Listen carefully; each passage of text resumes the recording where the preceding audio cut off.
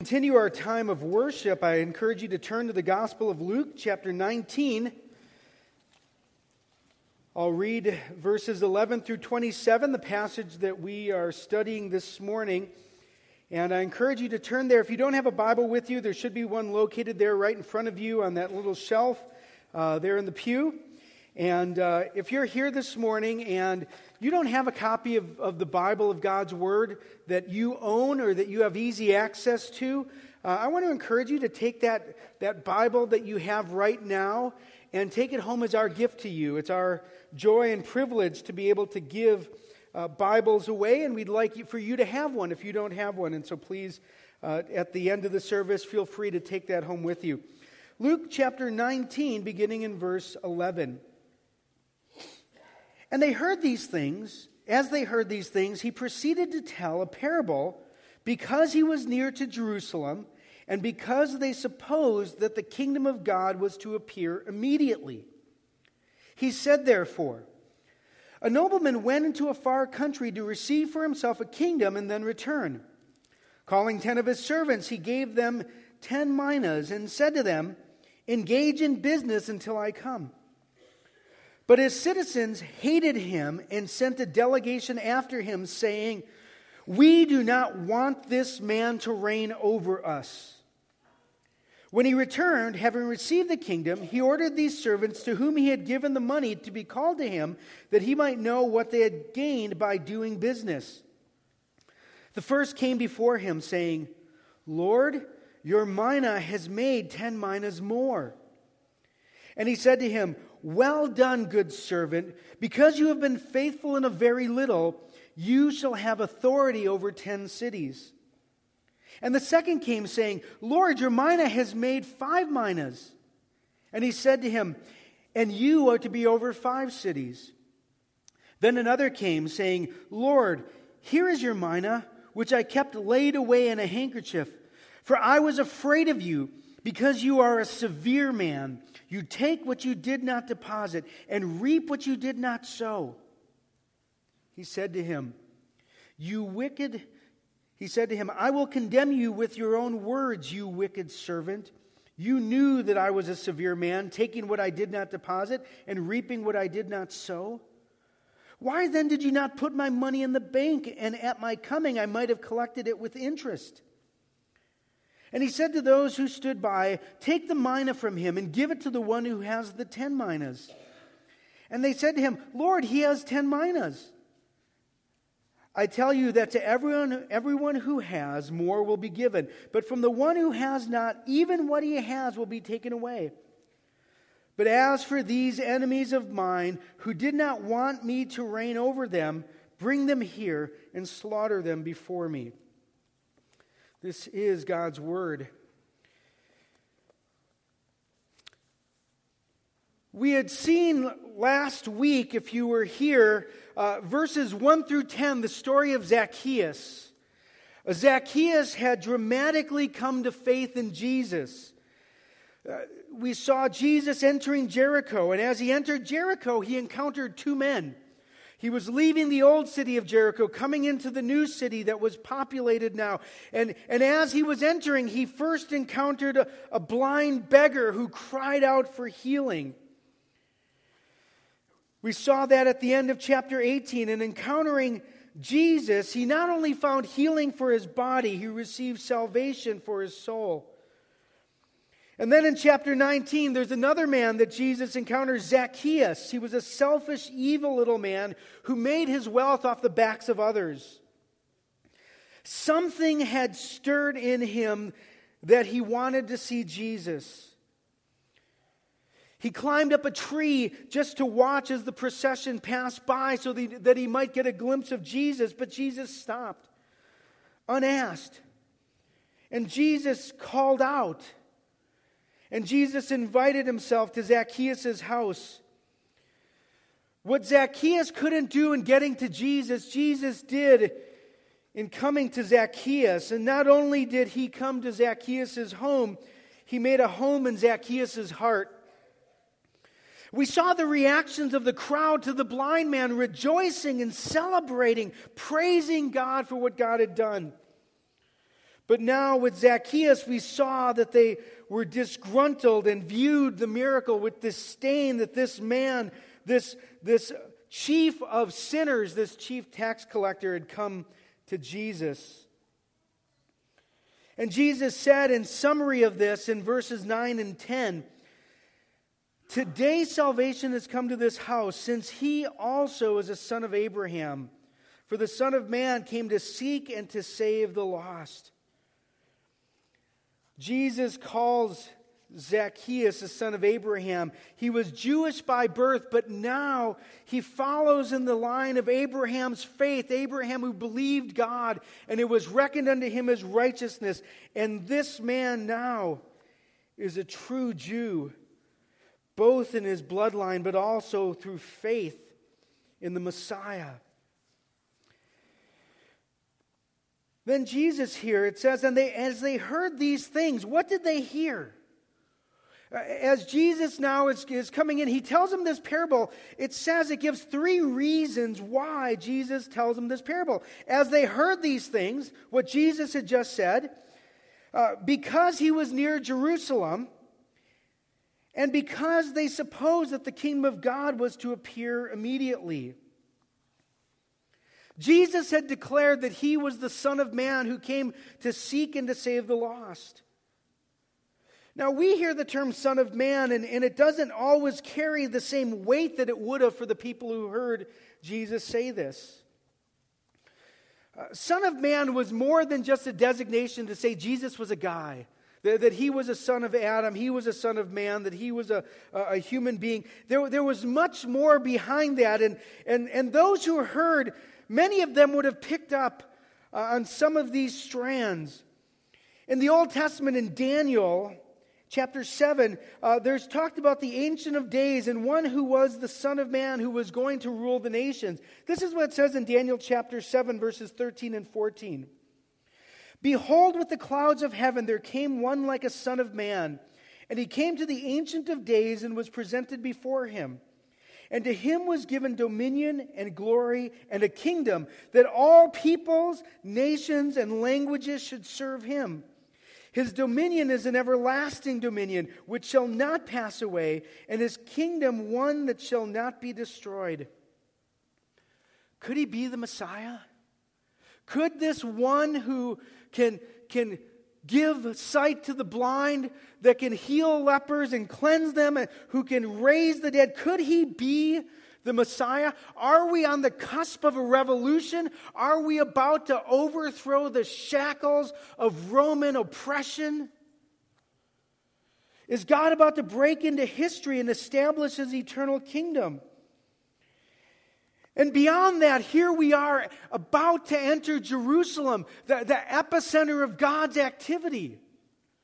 Could this be the moment? Could this be the time when the kingdom of God is going to be established? The people had heard what Jesus said. The people had seen what Jesus had done. And now they're about to enter Jerusalem. We're in the beginning of what is going to be Holy Week. Even now, as we're just a few weeks away from Easter, from Palm Sunday, the triumphal entry, here at this moment, as Jesus is about to enter into Jerusalem, he gives them this parable. And it says he did it because they supposed that the kingdom of God was to appear immediately. Jesus wanted his followers to understand that he was going away. That there was going to be a time when he was physically absent. What does this mean? What's going to happen? You see, the Jews, they thought that the Messiah would come and establish his kingdom forever. What they didn't understand was that the Messiah was to come to be both the suffering servant and the ruling king. And that Jesus was the Messiah, but first he was coming to suffer and die on the cross to pay the penalty for sins. And then he was going to go away, physically absent, and then return in power and glory. And the Jews didn't understand that Jesus' coming was in two parts. His first coming to die on the cross and his second coming to establish the kingdom. And so Jesus tells them this parable. Unlike many of the parables, Jesus doesn't give us an interpretation of it. He tells the reason why. Luke tells the reason why, but Jesus tells his parable, and we're left to discern what it is that Jesus wants us to understand from this parable. There's one background here that I want us to be aware of, that the people hearing this and the people reading Luke's gospel would have known. And there was a historic event. It'd be very much like talking about the assassination of John F. Kennedy and not using his name, but describing an event that was so similar to that you would see the parallels. And the Jews hearing this immediately would have been drawn to something that had happened just a few decades before. Herod the Great had died in 4 BC. Herod had 3 sons. One of his sons was named Archelaus. Archelaus was given a portion of Herod's kingdom. Herod had been under the authority of Rome. Rome had conferred upon him this title so that he ruled this area as the king, so to speak. And Herod gave a portion to his 3 sons. And immediately Archelaus began to reign over this area of Judea. And he began to rule. He began to reign. The only problem was Herod the Great didn't have the power, the authority himself to give the kingdom to somebody else. And so Archelaus had to travel to Rome and to meet with Caesar and to have Caesar ratify him as the ruler over this area. And so Archelaus, even though he had already begun to reign, he leaves and he goes to Rome to be ratified as the king. What he didn't know, when he got to Rome, he found out that even some of his own family opposed him in his monarchy, and they tried to get the kingdom for themselves. Worse than that, there were a delegate of 50 Jews who had left from Israel and traveled to Rome in order to protest Archelaus receiving this land. And so these 50 leaders sought an audience with Caesar, claiming that Archelaus was unfit to govern. During a Passover, there had been a disturbance in the temple, and soldiers of Archelaus had rashly slaughtered some 3,000 worshipers. Eventually, Caesar did give Archelaus authority, although he never gave him the title as king. And upon returning, Archelaus swiftly executed punishment on his political enemies. And so that's the backdrop that Jesus' hearers would have immediately picked up on some of the themes when Jesus goes through this parable. But Jesus wants his hearers to know, he wants us to know that he is going away. And the question is, what should we do during his delay? And what's going to happen upon his return? Well, what should we do during his delay? Jesus here in this parable gives 3 realities here in this parable. The first one that we see in the beginning of this parable is that we have been entrusted with a stewardship as servants of the coming king. We have been entrusted with a stewardship as servants of the coming king. Jesus tells this parable. He says a nobleman is going to a far country to receive a kingdom for himself. He calls 10 servants and he gives them each a mina. A mina was the equivalent of about 3 months' wages. in some ways a large sum of money, but in other ways not that large sum of money. Maybe 90 or 100 days worth of pay would have been the equivalent of what a mina was. And he calls these 10 servants, he gives each one of them a mina, and he tells them to engage in business until he comes. Jesus is reminding us that the king is coming, but there's a necessary delay. Here Jesus says that the nobleman goes into a far country. There's implicit within this the reality that there is going to be a period of time when the king is absent. And he's pointing out the reality after the resurrection and the ascension of Christ in his session, seated at the right hand of the Father. That we are now in that period of time between his first coming and his second coming. And the servants are to be busy until he comes. He had given us a task. Jesus has called us to be active and productive as we wait for his return. We have all equally been given the gospel. We have all received eternal life. Everyone who has bowed his head and heart to Jesus and asked for forgiveness is a part of his family, is a servant of the king. And each one of us has been entrusted with the gospel and the reality of our salvation. We may have different gifts, we may have different abilities, but he has given each one a task to be productive until he returns.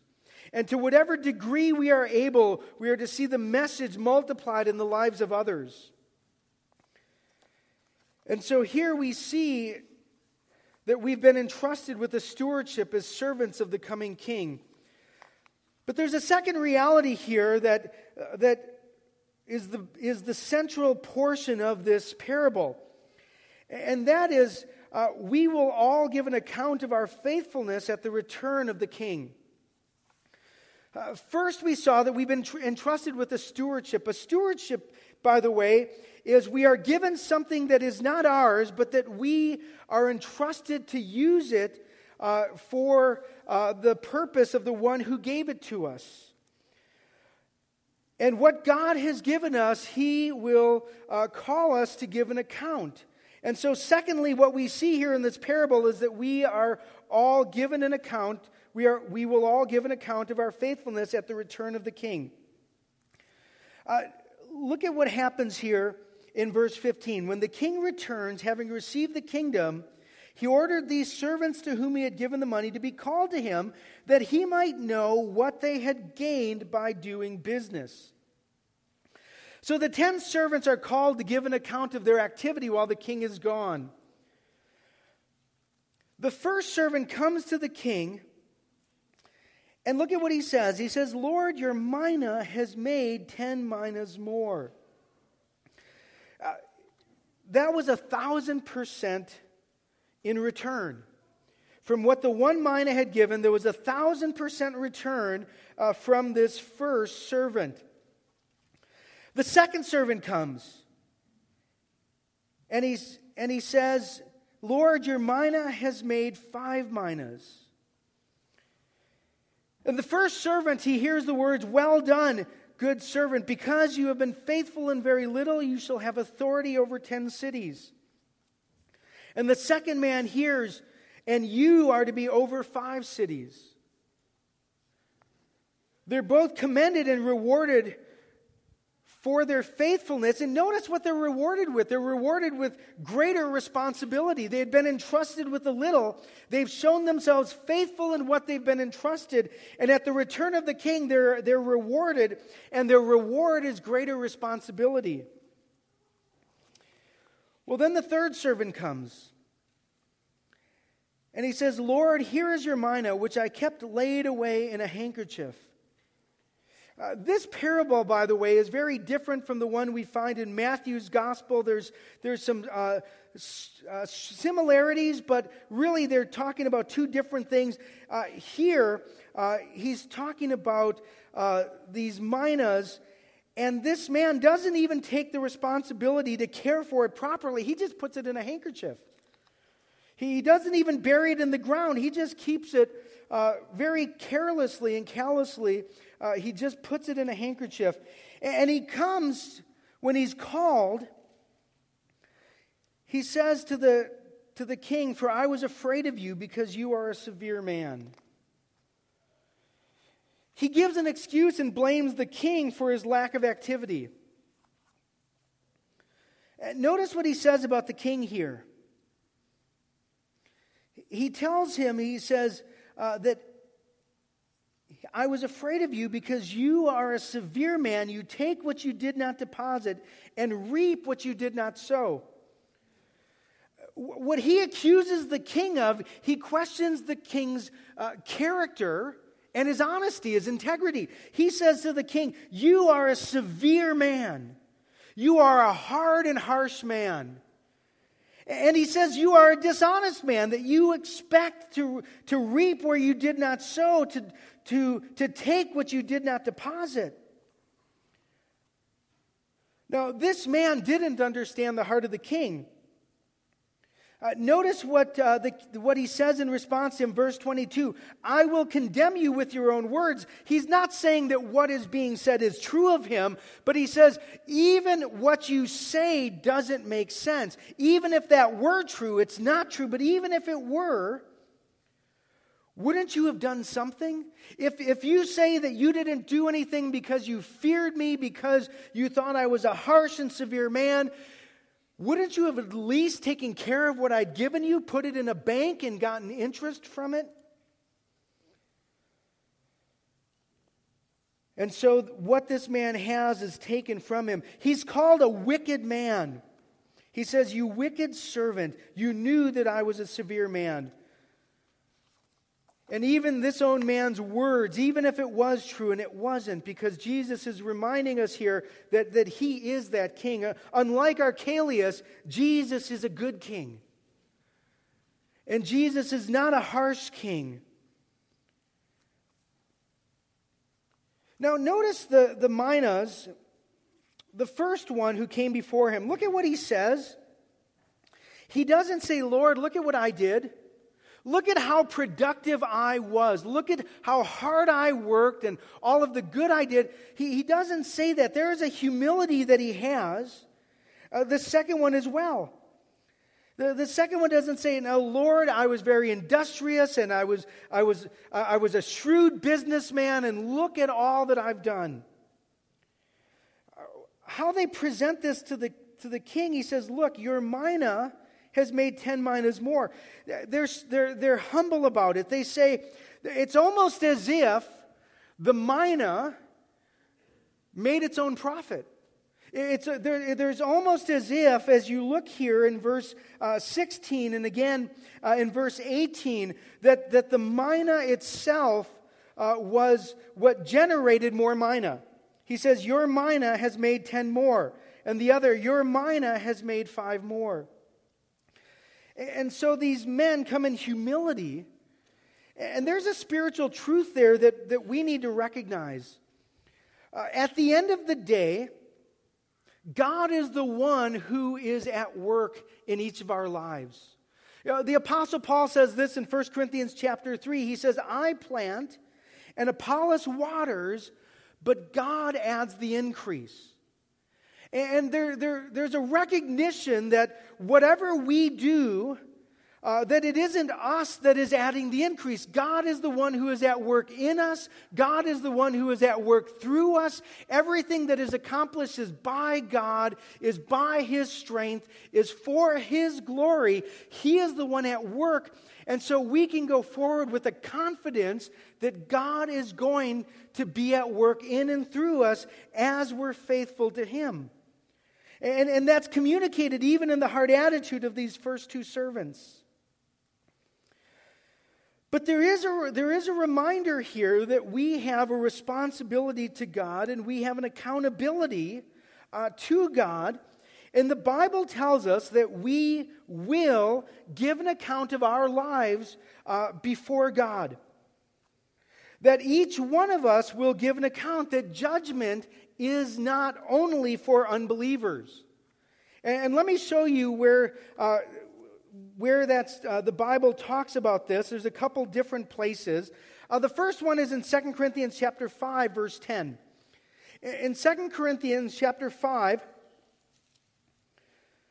the Apostle Paul is talking about going to heaven and being absent from the body, being present with the Lord, and while we're here, we're away from the Lord, and that it's our aim to please Him, verse 9. 2 Corinthians chapter 5, verse 9. And then he says this, verse 9, he says, "For whether we are at home or away, we make it our aim to please Him." Verse 10, "For we must all appear before the judgment seat of Christ, so that each one may receive what is due for what he has done in the body, whether good or evil." Now, the Apostle Paul is writing to the Corinthian church. He is writing to believers. And notice he includes himself in that. He says, we must all appear. We, including the Apostle Paul, we must all appear before the judgment seat of Christ. The Bible tells us that there is a judgment for believers. That believers are going to stand before God. And that what it says here is that each one may receive what is due for what he has done in the body, whether good or evil. Now, we need to understand that the judgment for believers is not a judgment of condemnation. This is very important for us to recognize what Paul is saying, what the Bible does teach here and what it doesn't teach. When we stand before God, we will stand before God. If you're wondering in the Bible when that is, it is during the marriage supper of the Lamb prior to the millennium, that we will all stand before God to receive what is due. It is not a judgment of condemnation. It is a judgment of commendation. Paul says in Romans 5:1, "There is therefore now no condemnation for those who are in Christ Jesus." So the judgment of believers is not a judgment for us to be condemned in any way. Jesus Christ took our punishment and bore the wrath of God on our behalf. But it is a judgment of rewards, so that we will receive reward for our faithfulness, or there will be the loss of potential reward for believers who did not do what they could have done for God's glory. And Paul talks about this in 1 Corinthians chapter 3. So turn to 1 Corinthians, just previous one book, to chapter 3. In verses 11 through 15. 1 Corinthians chapter 3, beginning in verse 11. At the end of verse 10, he says, "Let each one take care how he builds upon the foundation." Verse 11, "For no one can lay a foundation other than that which is laid, which is Jesus Christ. Now if anyone builds on the foundation with gold, silver, precious stones, wood, hay, straw, each one's work will become manifest, for the day will disclose it. Because it will be revealed by fire, and the fire will test what sort of work each one has done. If the work that anyone has built on the foundation survives, he will receive a reward. If anyone's work is burnt up, he will suffer loss, though he himself will be saved, but even as through fire." Now, a couple things to note here. Paul here is talking about believers, and he's talking about a testing of our works. And he says that what we build on the foundation of Jesus Christ, what material is being used, gold, silver, precious stones on the one hand, or wood, hay, and straw on the other. Now, until the judgment, until the testing, both structures may look the same. Paul here isn't talking about people, and in this, he's talking about people who are building upon the foundation, doing ministry. And the question isn't so much what are you building, but what materials are you using? And Paul here, and Jesus alludes to it, but Paul here is saying that it is possible for us to build the wrong way, or to do it in the wrong motives or to do it in our own strength. And if we do that, it is wood, hand, straw. And it's not until the judgment that the materials used will be revealed, but at the judgment they will. And one man's works will that brought glory to God. He did the right things in the right way for the right reasons. He used gold, silver, precious stones. It says he will receive a reward. And if another believer does the wrong things or in the wrong way, in his own strength, for the wrong motives, those things will not stand the test. But he says, though he himself will be saved, but even as through fire. And so there is a judgment of believers that is a judgment of commendation that the Bible teaches, that we will give an account, that we will stand before God. Paul talks about that. But then there also is a judgment of unbelievers. And we're going to tie that into what Paul is saying in Luke. But there is a judgment of unbelievers, and that's found in Revelation chapter 20. In the last book of the Bible, the third last chapter, Revelation chapter 20, there is a judgment of unbelievers described. If we look in the passage here in chapter 20, we find that it is at the end of the millennium. It says, when the 1,000 years are ended, verse 7. At the end of the millennium, after the rebellion, it says in verse 11, then I saw a great white throne and him who was seated on it. From his presence, earth and sky fled away, and no place was found in them. And I saw the dead, great and small, standing before the throne, and books were open. Then another book was opened, which is the book of life. And the dead were judged by what was written in the books, according to what they had done. And the sea gave up the dead who were in it. Death and Hades gave up the dead who were in them. And they were judged, each one of them, according to what they had done. Then death and Hades were thrown into the lake of fire. This is the second death, the lake of fire. And if anyone's name was not found written in the book of life, he was thrown into the lake of fire. This is a scary reality of what's said here.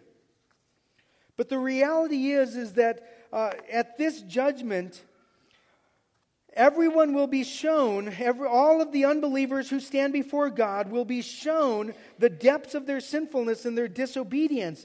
That each one will see their sin and rebellion and rejection of God, and will clearly see that they didn't deserve eternal life. And so Jesus here finally in Luke, he reminds us that we will be rewarded or punished based on our relationship to the reigning king.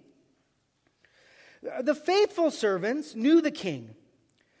The faithful servants knew that he was a good king. They knew that he was a loving king. They weren't motivated out of fear. They were motivated out of love and a desire to please and glorify and honor him. The unfaithful servant wasn't a true servant of the king. He had a wrong understanding of the king. He thought the king was a wicked and harsh and dishonest man. He had a distorted view of the king that led him to apathy and indifference. He didn't really fear the king. And so this one lost even what he seemed to have. And then we see at the end of this parable, it says, but as for the enemies of mine who did not want me to reign over them, bring them here and slaughter them before me. The unfaithful servant here, who is called a wicked servant, had no regard for the king. But there were also the open enemies of the king, and they received judgment. Well, how do we apply this to our lives? I think there's a danger here in hearing all of what I've just said and applying it wrongly. Because we can hear this and think, okay, I need to go out and do more and work harder and sacrifice more and live in fear of the king. And that isn't what Jesus is saying here. That's a wrong application, a wrong understanding of what is said here. And if we hear that and we think that, we've missed the gospel. We've missed grace. The reality is that even we as believers shrink back, and we all struggle. We're all apathetic at times. We all fall short, but we are forgiven and loved in Christ. And the danger here is to think that the motivation ought to be out of fear and a sense of duty. And that isn't what ought to motivate us as believers. Jesus is a good king. He's a loving king. He's a gracious king. We're forgiven and loved in Christ. We live to please God, but we don't live to try to earn His pleasure. His delight is already on us, and it is the love of Christ that motivates us. And that motivation out of love is what moves us to serve Him. One historic confession puts it this way. We do please God, and He is pleased with our good works, but this old confession puts it this way. It says, "Yet notwithstanding, the persons of believers being accepted through Christ, their good works also are accepted in Him, not as though they were in this life wholly unblameable or unreprovable in God's sight." In other words, nothing we do is perfect, nothing we do is without blame. But it goes on to say, looking upon them in His Son, looking upon our good works in Jesus, God is pleased to accept and reward that which is sincere, although accompanied with many weaknesses and imperfections. And we're reminded that God is pleased with our good works that we do in faith, relying on His grace. They're not perfect, but they're accepted because of Jesus. And God is gracious to honor our faithfulness and reward us for our good works. But may we be motivated out of grace and love, not out of fear. And let me close us in prayer. And as we go, ask God to reveal His goodness and His love to us, and that love and goodness will be the motivation. Father, it's so easy to have wrong thoughts of You.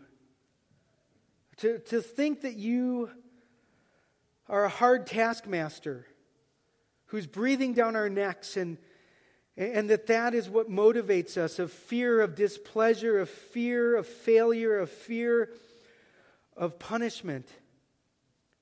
But You are not that king. You have given us Your Son. You have given us grace and mercy. You love us with an everlasting love. We are Your children. And Lord, may we have a right view of You, of Your goodness, of Your grace, of Your mercy, and may that motivate us to glorify You because we delight in You and know that You delight in us, and that we long to hear, "Well done." Move in our hearts, we pray in Christ's name. Amen.